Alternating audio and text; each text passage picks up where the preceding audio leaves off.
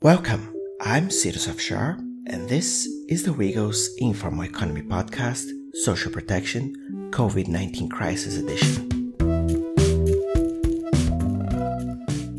In this monthly podcast, we will discuss some of the most pressing issues related to the linkages between the informal economy and social protection, including debates around workers' health provision, pension schemes for older workers, as well as childcare systems and other social protection policies for informal workers in order to improve their livelihoods. And in this month, we bring you the second episode of the special mini-series on social protection for informal workers in the context of the COVID-19 global pandemic. This global health crisis has brought many countries, cities, and states to a halt as authorities try to slow down the spread and flatten the curve. This unprecedented lockdown has also deep social and economic consequences and impact the lives of billions of workers. And in this second episode of the mini-series, we will hear the concrete impact on the lives of informal workers in cities around the world with brief updates from the ground from WIGO team members who work closely with informal workers. We also bring the account from two workers' leaders themselves on how the lockdown is affecting their lives and those of their comrades. I talked to 11 people from 9 cities around the world, from Delhi, India to Portland, United States, passing through Dakar, Johannesburg, Accra, Belo Horizonte, Bogota, Buenos Aires, and Mexico City. We'll hear how local and national governments are responding to the crisis to protect informal workers' health and livelihoods. As cities try to face a global crisis, we will learn how workers are organizing to pressure authorities, but also how some of them are taking direct actions to support vulnerable workers through these difficult times. Without further ado, let's hear this round of updates from the ground with the WIGO team members and workers' leaders. Thank you all for joining our podcast this month for this round of updates from the ground to understand the impact of the COVID-19 crisis on informal workers in the cities. Let's start the round of updates with you, Tania Espinosa, talking from Mexico City. Tania, what's the situation in Mexico City? Is the city in lockdown at the moment, and how are informal workers being affected? Tania, welcome to our podcast. Thank you, Cyrus. So, in the whole country, there have been 14,667 cases. Mexico City has the highest contagion rates and deaths. The Mexican government has been known during the pandemic for their permissive measures. We have only entered to phase 3 1 week ago. We don't have a lockdown. We only have a call for voluntary confinement, no curfews, no fines for people on the streets, no use of police power for enforcement, and all non-essential activities are suspended until May 30th. And was there any measures undertaken by local or national state authorities to protect informal workers from this crisis? So there is a national campaign for social distancing, not only for workers, but for all the society. It is called Susana Distancia. It has also been extended until May 30, encouraging people to stay at home and avoid direct contact with others. And from this week onwards, in Mexico City, the use of face masks in public space is mandatory. Right. What about waste pickers? Are they still allowed to work? Yes, the waste pickers in Mexico City that are called voluntarios, that are the informal workers that work in the waste within the waste management service, they are still working and they don't have equipment or any other measure to protect themselves. The Mexico City's government has published measures for the society to segregate the sanitary waste in order to avoid them to get infected, but there hasn't been massive campaign, so they have only tweeted about it, so the society is not aware about it. Well, thank you, Tania Espinosa, talking from Mexico City. Now let's go south and hear Carolina Palacio, who has updates from Buenos Aires, Argentina. Carolina, can you explain what were the government responses to protecting farm workers' livelihood there? And do you believe that they were adequate and sufficient? Carolina, welcome to the show. Thank you. Hi, Cyrus. Okay, so the government here in Argentina is trying to be very different to the previous one that was a very neoliberal one. So the approach that they are having is that they are granting to every precarious work what is called IFE, Ingreso Familiar Extra de Emergencia, an emergency familiar income. So, and that is around 10,000 pesos, $200 at least. It is something that people is seeing it with good eyes, and it's something that it's interesting for all the informal workers, especially. At the same time, the bureaucracy behind it, it's very difficult for them to really get in fact that cash grant. So we're having tremendous difficulties around how people that is not bancarized, for them to be granted with this emergency grant. So especially that, and the food relief at the same time from the government, it's good for us to be cope with the economical and health crisis. And still we have a public health system. So at one point we are kind of covered. Although, of course, we're having a lot of troubles with migrants without papers. As CETEP, we are asking for them to be able to be granted with it. Hopefully this will get resolved, but at this point there is no proper response. The interesting part is that the government is trying to do something about it, like for many of the workers of the informal economy, but at one point there are some loopholes that are not, or black holes that are not getting into everyone. What kind of actions is CETEP doing to address to the shortcomings of the measures to protecting farm workers? There is a lot of popular organization. There is in every popular neighborhood, in every villa, people is organizing themselves to make soup kitchens on a solidarity basis. There are communitary cooking kitchens, granting people for them to come with their Tupperwares, for them to be filled with the food that is being cooked there. Many sorting centers from the waste pickers, since they are not working at their 100%, their kitchens are transformed into these soup kitchens for food relief for the people nearby. So CETEP or UTEP, now the new name, it's really organized by asking the government for us to help us doing this solidarity work among food relief, and a lot of militancy that can access internet and many other tools like computers and so on.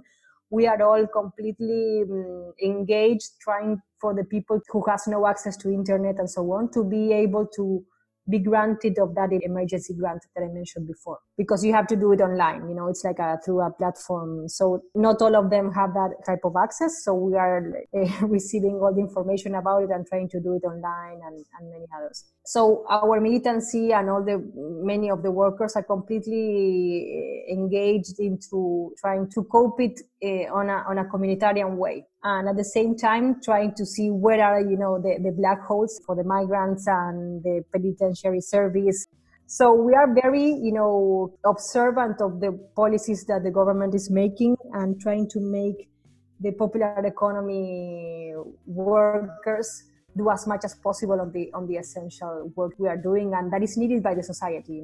For example, the peasants that are organized within UTEP, they are in what we call the green belts of the big metropolitan areas, and they are growing our vegetables. A portion of their products is being donated to hospitals for food relief at the same time, because we have a public health system, but at the same time we are very observant where are the scars of plenty of stuff, especially with the face masks and the produce of vegetables, for example. Great, thank you, Carolina Palacio, sharing updates from Buenos Aires, Argentina. Let's move on and hear what's going on in Bogota, Colombia, where Federico Parra, who works closely with waste speakers there, has more updates.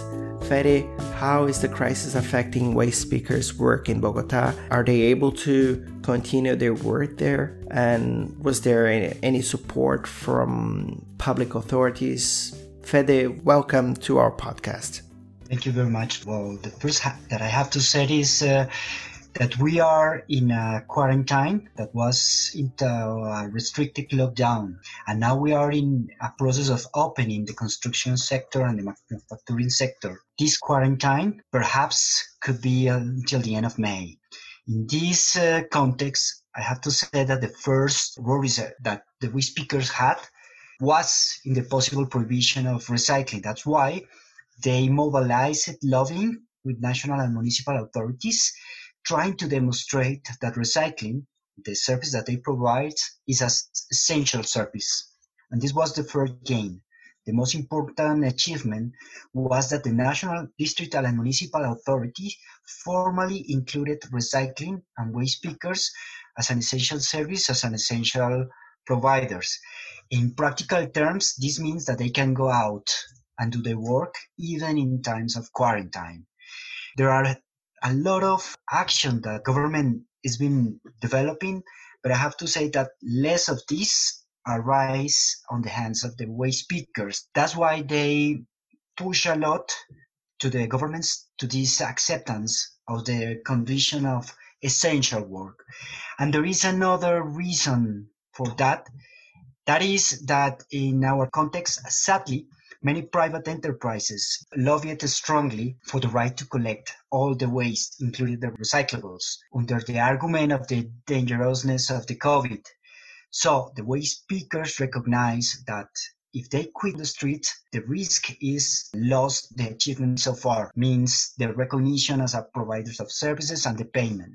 And this conducts us to the second point, that is not only be in the streets, but be in an adequate, in a safe way, because waste pickers, as you can imagine, are the most exposed to the virus, thanks to the lack of separation in the source practices. That is mixed with the fact that our health and care system is so weak.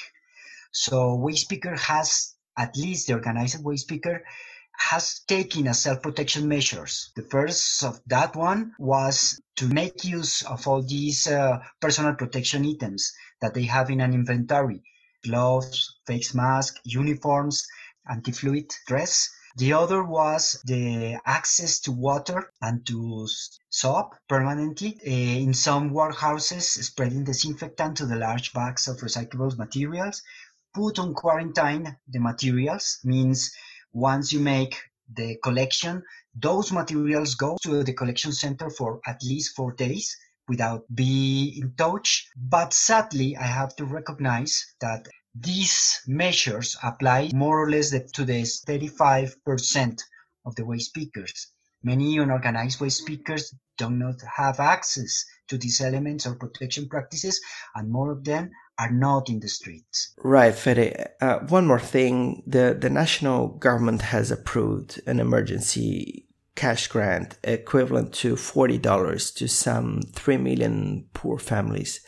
You mentioned this hasn't been reaching the waste pickers? It's not easy to reach them because these measures of supplement income is not an income substitution. It's supplement income go to 2.5 million vulnerable families. And the identification of these families is made through the system of selection of beneficiaries for social programs. And this tool left out many informal workers. They concentrate themselves in some specific territories and some sector of vulnerable people. Sadly, not all the waste pickers. The other issue with this is that you need, as Carolina told us, to have access to bank services. It's not easy to reach that money. And as you can imagine, many poor and vulnerable people has not access to these services. I have to say that the government for elderly people has been doing a lot of other things, and many waste pickers over 70 years can access some subsidy for elderly program that it's $20 more than these 40 that you mentioned. Excellent. Thank you, Federico Parra, who talked to us from Bogota, Colombia.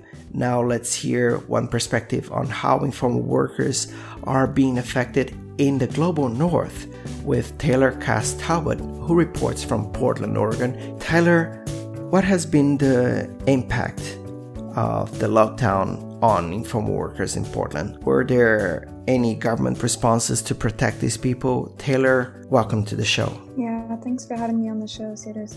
Oregon is the state where I am, and we've been in a phase of mandatory social distancing for quite a while now. We were one of the early states to enforce this because we had some of the earliest cases of community spread of COVID. There has been quite a lot of response all the way from the national level, emergency stimulus checks, to what's called the CARES Act that's providing unemployment that filters down to the state level. And at that point, there's some determination as to whether or not informal workers like gig workers are included. A lot of this is undetermined at this point. It hasn't been a very efficient response, and most people don't have their stimulus checks yet. And most of these benefits are really based on tax filing status. So in terms of really informal workers, like those workers that I work with, waste pickers here, are organized through an association called the Ground Score Association. These workers tend to not have tax filing status. Maybe they're, at least through their work, they're not necessarily filing taxes for that form of work. And so they're not eligible through their work status. They may be eligible if they receive Social Security and other types of benefits. They may be receiving some type of support, but otherwise they're oftentimes being missed if they haven't filed their taxes in recent years, or if they're not citizens, for example. And so really, I would say some of the best support for kind of filling the gaps in aid have been a lot of these community-led initiatives, mutual aid, nonprofits with donors that have been really generous in flexibilizing their funding to allow people to kind of change course and start supporting with emergency response. Coalitions, especially like homeless advocacy coalitions, and then either also on the way to all the way down to the city level, the homeless urban camping reduction program, which is part of our city, has been really supportive in helping coalitions of organizations set up emergency tent villages, for example, and also for waste pickers who have been really impacted by this situation because the system that basically buys materials from workers has effectively been shut down because the state stopped enforcing the system that runs that. And so waste pickers, by and large, have had no place to sell their materials. So actually, this homeless urban camping reduction program supported in the establishment of emergency bottle collection sites where we're actually buying materials from waste pickers at different points around the city to help kind of fill some gaps there. But I think really what all of this is highlighting is the need now going forward for cities, states, even on a national level, to really invest in resilience building, especially among these more agile community organizations. For a long time, our city has been saying, we need to engage, homeless advocacy organizations, for example, in disaster preparedness. But I think now is the time to really put that money forth and say, okay, now we're going to really invest in coalition building so that this can be done in a much smoother, more efficient way. Because I think the reality is that these national level support mechanisms, while they may eventually help people, they're just not very efficient in helping people urgently. Thank you, Taylor Cass-Talbot from Portland, Oregon. Now let's move a bit closer to home here in Brazil, where Sonia Diaz has been following the situation of waste pickers in Belo Horizonte. Sonia, is Belo Horizonte in lockdown at the moment? What is the situation with solid waste management and its relation to the waste pickers? Sonia, welcome to the show. Hi, thanks for having me. Yes, we are in lockdown since 23rd of March. The city decided to suspend temporarily the collection of recyclables. Belo Horizonte has a well-established system for collection of household waste performed by municipal formal waste collectors. And the informal recyclers, or semi-formal, since they work in cooperatives, they perform the collection of recyclables through contracts with the city government to do door-to-door collection. And given the scientific uncertainty about COVID-19, the city decided to follow the recommendation of experts, especially sanitation and health experts, to interrupt the recycling collection, given the extreme vulnerability of waste pickers. We know by research carried out by the university, the Federal University, that 56% of the members of our 7 cooperatives belong to risk groups. So we decided that we had to buy ourselves some time and go on a lockdown and interrupt also the services of collection performed by waste pickers squads, so that we could, in these periods of lockdown, work out measures to improve safety at the workplaces. At the municipal level, we instituted, together with the city, through our Municipal Waste and Citizenship Forum, 2 working groups on COVID-19. So the city officers and also cooperative representatives and NGOs like WIGO, INSEE, and other partners, we sit together to discuss measures regarding operational functioning of the segregation at source waste collection, and also another working group for what we are calling it as the immediate urgency relief measures. The city is responding by collaboratively designing measures to tend to the workers' demand. Thank you very much, Sonia Diaz. Now I turn to Ana Carolina Ogando, who works with Sonia in Belo Horizonte, Brazil.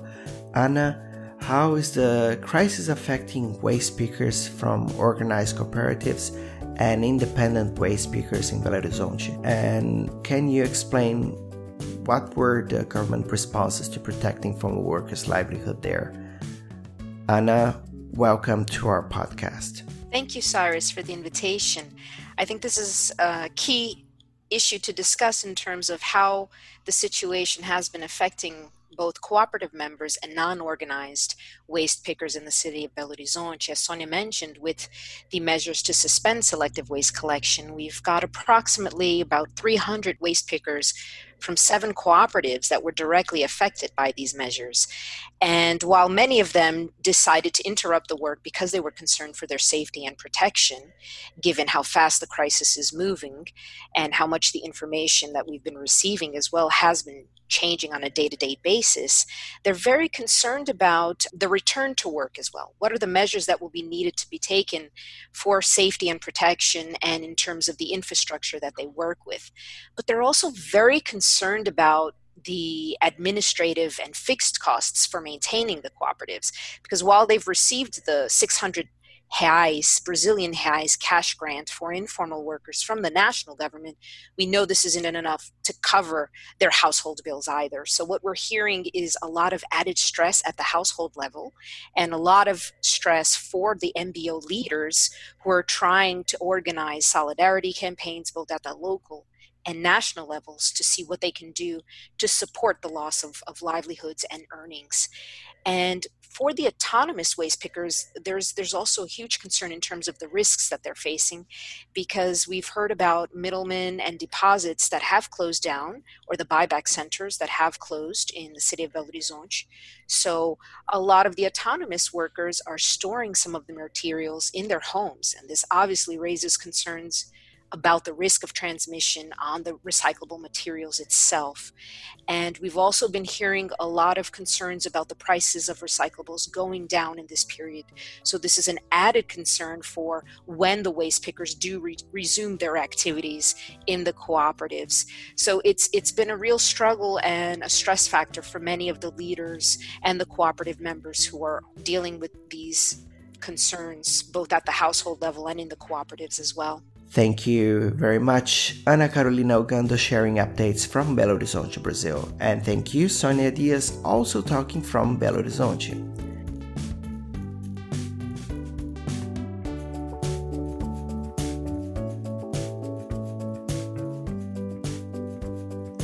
Let's start this second round of updates with Lula Mamali, a street vendor leader from the South Africa Informal Trader Organization, talking from Johannesburg. Lulama, thank you so much for your time. Lulama, could you tell us more about how is the COVID-19 crisis affecting street vendors in Johannesburg?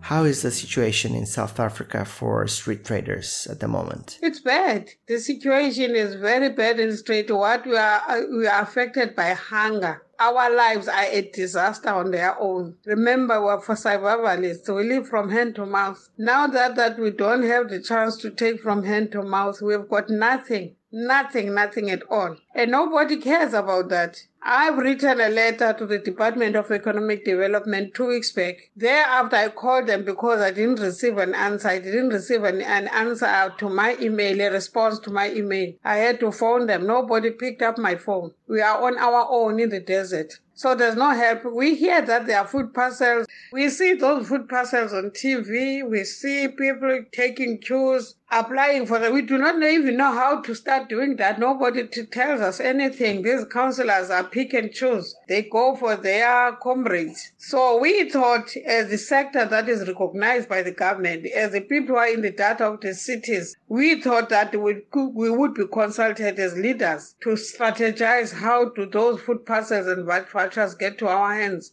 But nothing. Even when I called them, they didn't even answer my phone. So we are on our own. The government is saying nothing about us. There's this department that is called the Department of Small Business. That department has never ever recognized us. When they talk about small businesses, they talk about SMMEs. They talk about spaza shops. Not informal traders, not domestic, nothing. We are not part of their plans. Traders are excluded from such processes. Now, South Africa is starting to ease its lockdown. How does that affect the street vendors in Johannesburg? Even now they are saying informal traders can go back to work and sell vegetables. During this time, everybody had gone home to the homelands. We are at villages. Now that we're not far, we are far from Johannesburg. Nobody is telling us how to organize ourselves because there's no transport. They talk about people who are working. They can be called by their employers to come back, be given permits to come back. But Department of Economic Development is not even contacting us with what do we need in order to come back. We are always excluded in all processes. I am a worker on my own. I'm working for myself. Nobody is saying anything how do traders come back because nobody employs them. What about government support? South Africa has recently approved an emergency cash grant program for the poor. Is this reaching informal workers? Have street vendors had access to the information about how to apply? Are they eligible at all? As I'm talking with you, I've got a problem of calling everybody who is an informal trader, giving them WhatsApps, informing them, giving them this address that they have to write to get this 350 grant. Nobody cares how do we contact our members. And I'm talking about plus minus 2,000 people here to consult, to give their people the information. How do they get into being included in this 350 grant. That's our situation. Thank you so much, Lula Mamali, for your information about how street vendors in Johannesburg, South Africa are being deeply affected during this period. Now we turn to Accra, Ghana, to hear updates from Dorcas and Sa. Dorcas, what can you tell us about what's going on in Accra? Is the city in lockdown at the moment? And how are informal workers being affected? What kind of measures government has undertaken to protect informal workers? Dorcas, welcome to our podcast. Hi, Cyrus. So Accra or Ghana is not in lockdown. We were in partial lockdown, but it was lifted. We were on partial for Accra and Kumasi from the 18th of March for 3 weeks, and this was a partial lockdown. So presently, we are no longer in the lockdown. But before or during the lockdown, what happened particularly with informal workers was that the essential commodities, so if you sell foodstuffs, you were categorized as essential worker and that you were able to go and work. So though you had security barriers all over the place, when you reached a security barrier and you told them you were a trader selling foodstuffs of whatever kind, then you will be allowed to go to the market. They wouldn't have any form of verification. So that allowed a bit of how difficult the implementation of the partial lockdown was, because it was quite difficult to ascertain who the essential worker was. Other directives like social distancing was very, very difficult to be implemented in the market. I.e., if you know a typical market in Accra, it's very choked, all right? And everybody has a place where they sell. And if you are ensuring social distancing, do you get my point? The second thing was, before the lockdown, there was a mad rush for essentials by consumers. So within a very short period, when we got to know that the government was giving us 2-3 days to prepare for the lockdown, everybody rushed out to go and get food or whatever essentials they needed. Now, during the lockdown, the workers were allowed to go to work, but there were no buyers, because then everybody else was on lockdown and people hoarded food in their homes. For the next 2 weeks, people had food in their homes. So consumers were not going. And it was very critical for sellers of perishable goods, because then tomato sellers were losing. The tomatoes were going bad, but there were no buyers and there was nothing they could do. There were no storage facilities. The other thing is, we have different levels of informal workers, particularly the kayayis. They gain daily wage. So if there are no people in the market buying, then the head porter will also not get work to do. So it was quite dire for particularly different levels of the informal workers. Those who were able to go to work could not sell because there were no buyers. Those who had perishable goods were losing their perishable goods and they were losing their capital. But in the directives that the government gave, there were no explicit provisions for these losses that the informal workers were going to have. The government came out very clear that they were not going to provide cash grants. What they did was actually provide food. So they will cook and go out there and distribute. The distribution channels were very, very bad. And that even risked a lot of lives because people will rush in for the food. So there was no respect for social distancing or any other thing.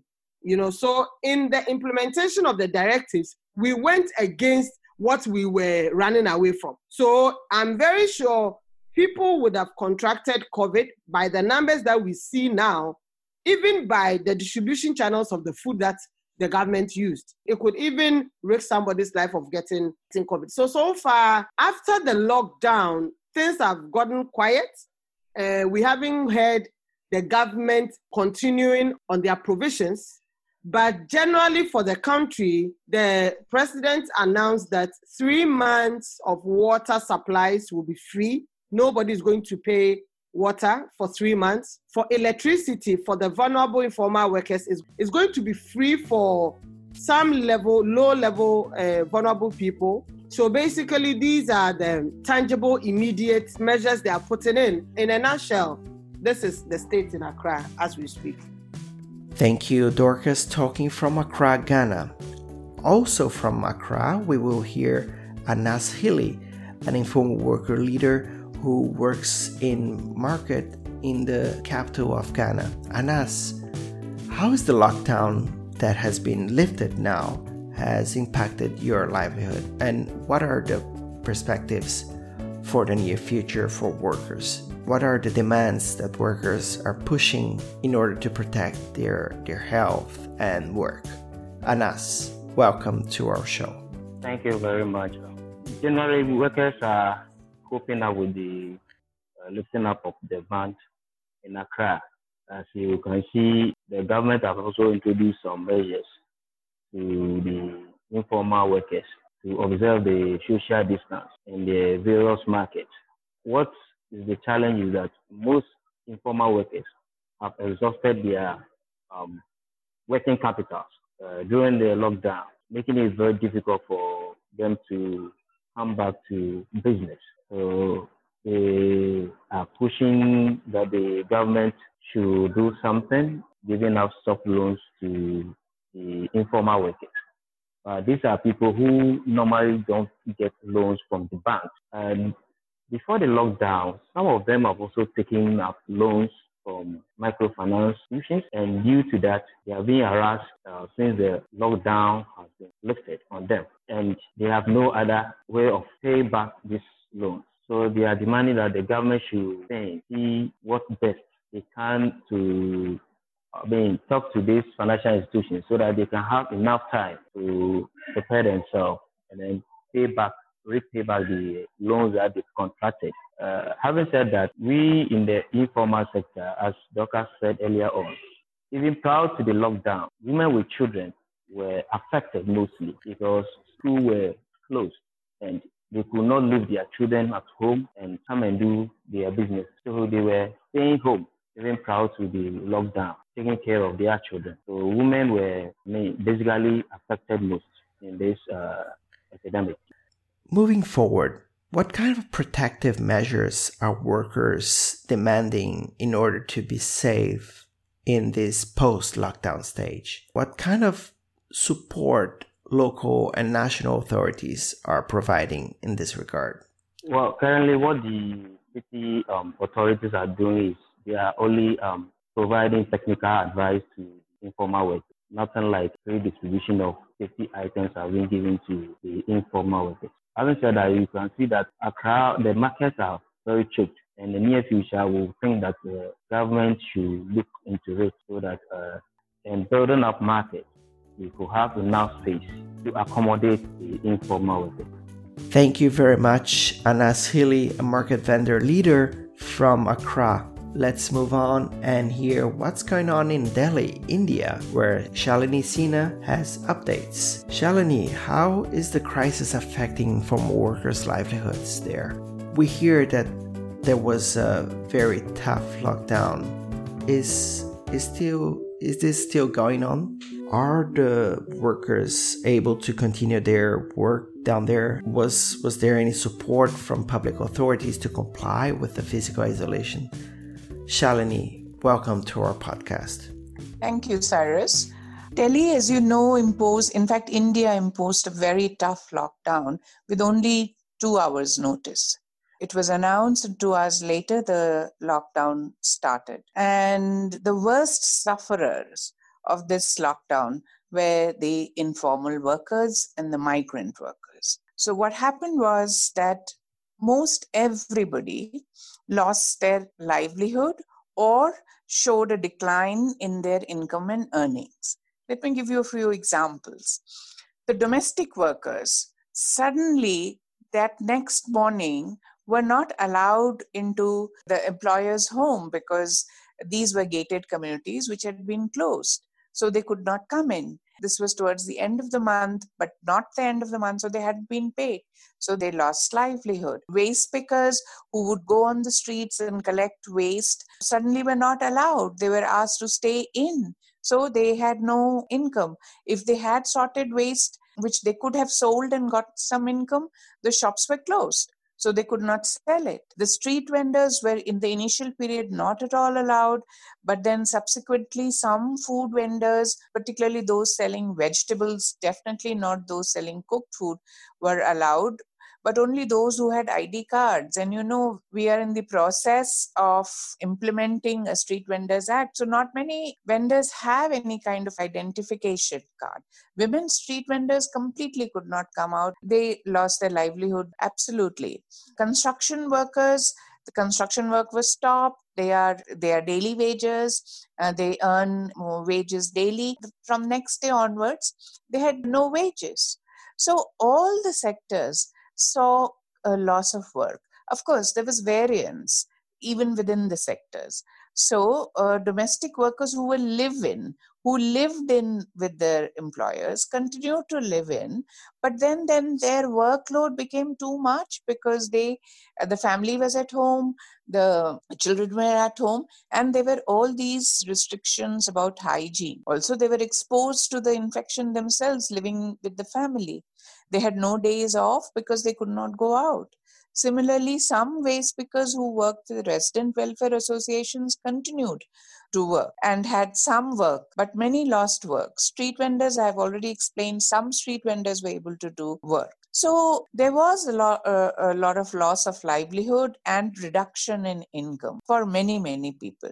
One of the reasons was also that, the people were asked to stay at home, and there was a very strict and sometimes traumatic interventions by police, which would not allow people to come out on the road or come out of the areas and slums in which they were. So within 2 days, a large number of people had no food.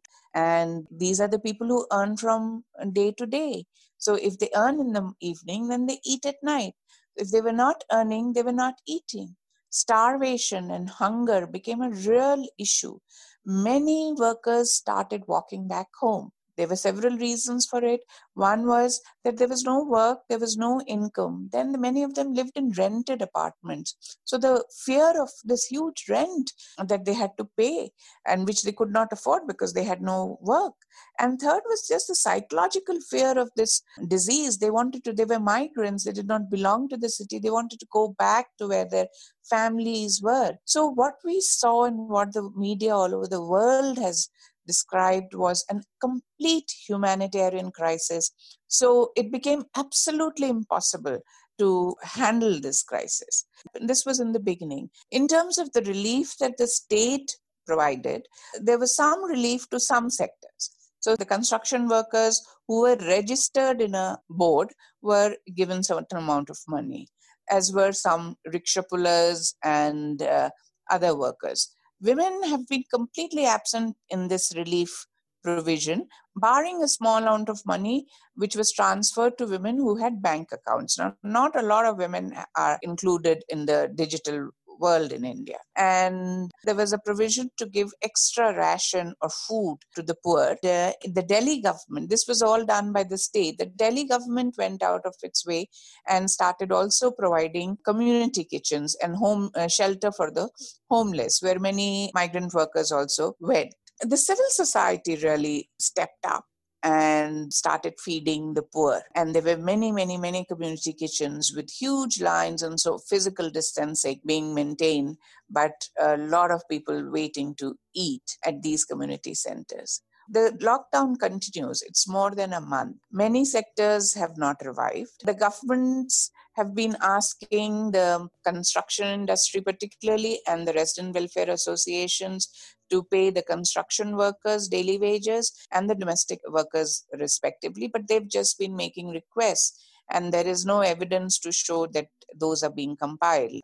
We don't know how it's going to be after the lockdown is lifted. What will happen, I think, slowly is some economic activity will have to be allowed.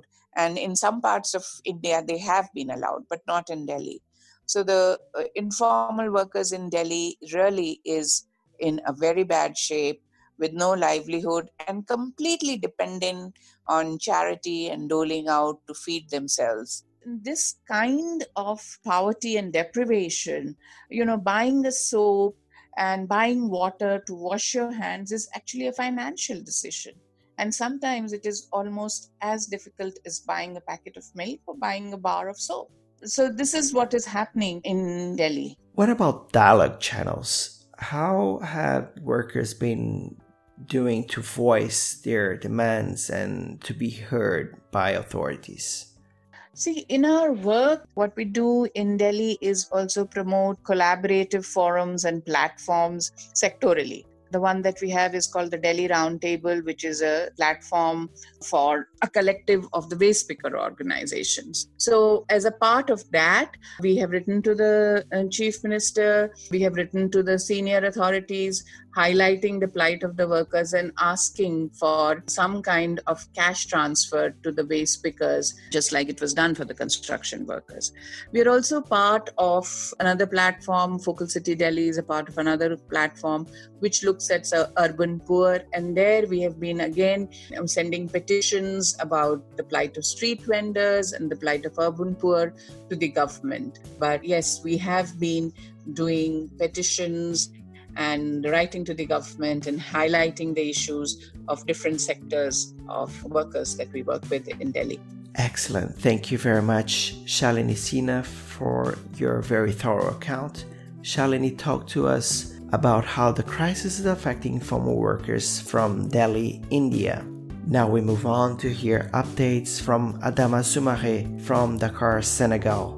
Adama, how is the crisis affecting farm workers in Dakar? What has changed for them? And were they able to continue their work? Was there any support from public authorities? And what are workers doing to advance their demands? Adama, welcome to our podcast. Merci, Cyrus. Au Sénégal, quand la pandémie s'est signalée, le gouvernement n'a pas attendu comme dans d'autres pays. Donc, il y a eu des décisions très fortes qui ont été prises. Il y a un confinement déjà qui est là de 20h à 6h. Et il n'y a pas un confinement total parce que les autorités sont conscientes que presque plus de la moitié des Sénégalais se réveillent pour aller trouver leur survie quotidienne, leurs dépenses quotidiennes pour survivre, entretenir leur foyer. Les travailleurs avec qui nous appuyons dans la ville de Dakar sont affectés parce que les autorités ont interdit tous les rassemblements, ont essayé aussi d'enlever tout ce qui est au niveau de l'espace public et de fermer aussi tout ce qui peut favoriser un rassemblement. C'est pourquoi nos travailleurs informels, les marchands ambulants, les vendeuses marchandes de marché. Mais bref, c'est dire que la plupart des travailleuses ont perdu leur place, leur espace de travail. Et c'est dire que aussi, voilà, leurs revenus vont diminuer ou ils n'auront plus de revenus pour nourrir leur famille. Ils se réveillent le matin, jusqu'à présent, ils vont au niveau de ces endroits où ils ont été déguerpis. Et là, on voit que même la distanciation sociale ne peut pas être respectée. Pour dire que c'est difficile et c'est assez grave, on s'est rendu compte qu'actuellement, ces travailleurs ne sont pas aussi bien protégés tels qu'ils devraient être. Déjà, ils viennent sur le terrain et ils n'ont pas les moyens aussi d'avoir tout le kit nécessaire pour l'hygiène. Mais les marchands, les travailleurs aussi ne sont pas restés les bras croisés. Ils ont essayé de prendre aussi des initiatives. Ils ont été certains ont été au niveau de la presse, parler de leur situation pour alerter les autorités. Certains sont en train de prendre des mesures en interne pour appuyer leurs membres, tels que le récupérateur Bokudjom de Mbebes, qui déjà a créé un groupe WhatsApp qui est en train vraiment de s'élargir de plus en plus pour informer ses membres sur la situation, les conduites à tenir. Et Bokudjom a puisé même dans ses ressources, dans sa caisse qu'il a, pour acheter des kits d'hygiène et de santé et des gants pour appuyer au moins les récupératrices et les récupérateurs les plus démunis. Et ils sont en train actuellement de faire une quête pour appuyer les plus pauvres. Ça déjà, les récupérateurs le font. Il y a le rassemblement du secteur des marchands ambulants de Dakar qu'on appelle la RASMAT aussi. Ils ont ouvert à travers les lignes un espace de collecte. Ils demandent la contribution des citoyens et continuent à sensibiliser aussi leur population. D'autres sont conscients de la situation et ont pris acte de déguerpissement et se préparent à négocier après Covid. C'est déjà sur ça que nous sommes en train de discuter avec eux. Que l'après-Covid ne soit pas néfaste, ne soit pas pour eux des moments où ils vont enregistrer des pertes, déjà perdre leur espace de travail. Parce que aussi ce qu'on craint, c'est que les autorités profitent de cette situation de la pandémie pour faire déguerpir les travailleurs qui occupaient l'espace public, ou bien pour faire déguerpir certains travailleurs ou travailleurs de manière définitive. Parce qu'en temps normal, ils ne pouvaient pas. Les mesures ont toujours tardé. Il n'y avait pas cette possibilité parce que aussi c'était difficile de les faire déguerpir. Mais voilà, il ne faut pas que cette situation favorise ces décisions qui vont impacter sur les conditions de vie et les conditions de travail des marchands ambulants, des vendeuses de marché, des restauratrices, des lingères aussi. qui verront leurs moyens de subsistance vraiment tomber à l'eau. Déjà avec les fermetures de marché, avec les déguerpissements qu'il y a, leurs moyens de subsistance sont en train vraiment de tomber en miettes. Et si maintenant, après le Covid, l'État décide de les interdire d'occuper l'espace public, c'est un problème. C'est véritablement un problème. Mais il ne faudrait pas que, après le confinement, après que la situation normale revienne, que les travailleuses et les travailleurs perdent leur espace et n'arrivent pas à joindre les bouts. Heureusement qu'ils en sont conscients. Et nous, on pense que l'État irait vers ce sens pour libérer les espaces publics qu'il a toujours voulu libérer et qu'il n'a pas pu. Donc, il faudrait qu'on s'engage vraiment dans une négociation avec les autorités, les travailleurs et aussi les organisations qui appuient les travailleurs qui sont là. Je pense que ça, c'est important. Maintenant, les demandes de ces travailleuses et des travailleurs, voilà, l'État n'a pas encore réagi, sauf que, voilà, maintenant, lors de la dernière rencontre qu'on avait avec la présidente du Haut Conseil du dialogue social, elle disait que la difficulté qu'il y avait, c'est que les travailleurs informels ne sont pas formalisés et il est difficile de les identifier. Ils ont fait une cartographie. Et dans le dernier discours du président, il a entendu, le président s'est prononcé pour aussi s'intéresser à l'appui aux travailleurs informels. Et nous sommes en train de discuter avec le Haut Conseil du dialogue social sur des propositions qui sont là. Mais individuellement, les marchands, les travailleurs informels, rares sont ceux qui viennent vers eux. Ils n'ont pas encore reçu de dons de l'État, même en termes d'hygiène et d'équipe, ils n'ont pas encore reçu. Et qu'ils se mobilisent eux-mêmes pour en trouver. Mais bon, globalement, voilà la situation où nous en sommes. Merci beaucoup, Adama. Thank you very much, Adama Soumaré, talking to us about the situation in Dakar, Senegal. I will summarize what he just said. The government has taken very tough measures from the start, but it is only a partial lockdown. Gatherings are prohibited, informal workers are really in a vulnerable situation. Street vendors are being removed from the streets they used to work and now are working in areas where there is no possibility of respecting physical distancing from others, and they are without adequate protective equipment.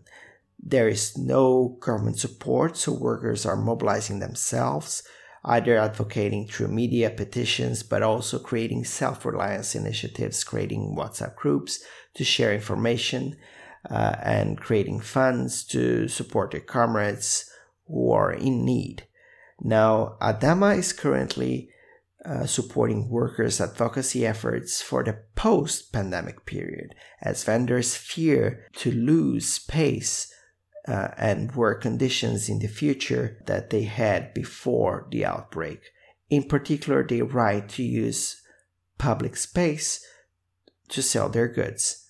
As for the current demands, the authorities have not addressed any of them so far, but workers have been establishing dialogue with national governments, but nothing concrete has come yet out of the roundtables.